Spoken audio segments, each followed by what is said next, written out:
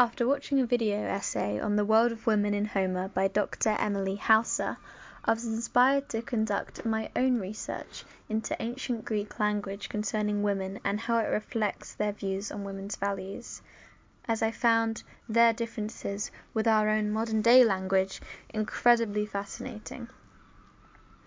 In modern times, we have two main words that are used to refer to those of the female gender and their placement in society in terms of role and maturity: woman and girl. A woman is a female who is given certain expectations and responsibilities as a result of her status as an adult.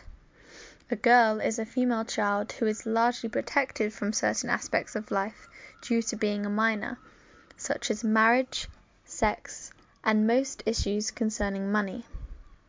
This was not apparent in ancient Greek society. In ancient Greece, they had four main words that referred to females and their roles in society. I am probably going to butcher these pronunciations, and for that I apologize, but the words were Parthenos, Kore, Guna, and Mita. These four words provide great insight into how the ancient Greeks viewed women, as it relates the separation of ages and categorization of maturity completely to a woman's relationship to the men around her.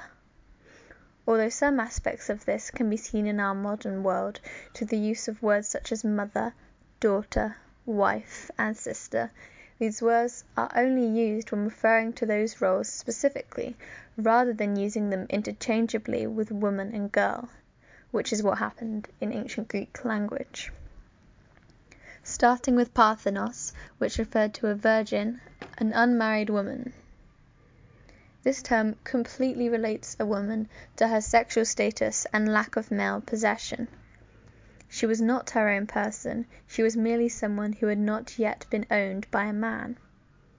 She was not yet a possession, and so this term informed the men of ancient Greece that she was able to be passed on to a man of her father's choosing. Once a young girl had been married off, she was referred to as a kora, which meant girl, bride, and young wife. Here we see the interchangeable nature of their terminology, as a word meaning girl also directly translates to young wife. This once again shows us that girls were seen entirely as male possessions. They did not have a childhood followed by an adulthood, they instead had a life that was split into before and after marriage. This idea is reflected in the ages we believe the ancient Greeks viewed as coming of age. In men, this age was decided by when they joined the army and started fighting, 17 or 18. In women, this age was decided by when they got married, around 15. As a young girl grew noticeably older and more developed, she would be referred to as guna, meaning woman and wife. This term was simply to acknowledge the aging of wives.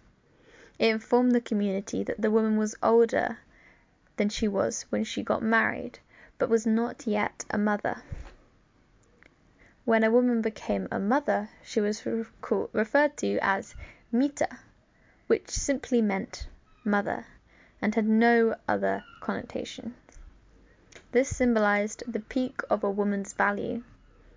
In ancient Greek society, a woman was either an object of sexual pleasure and possession, or a caregiving figure, a wife or a mother, which can be seen in the epics of Homer, as the temptress and the carer are the main tropes for the women there, with Nausicaa mostly coming under temptress but having some carer aspects, the temptress eventually winning over in how she is a tempting object, working against Odysseus's Nostos to return home to Penelope. Being referred to as Amita would inform those around the women that they were respectable and good, as they had reached the ideal standard of what the ancient Greeks viewed as a woman's value.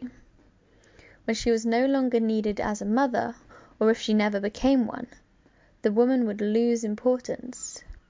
And if she never married, and therefore had no perceived value, what would she be called?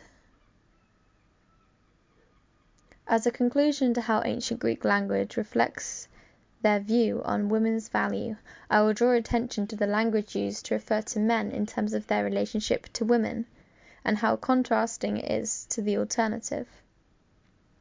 There are not as many notable terms in this category, as men were mainly talked about as individuals rather than their relations to other people. But I know of one that sums up their value perfectly, and that is Kyrios, meaning master.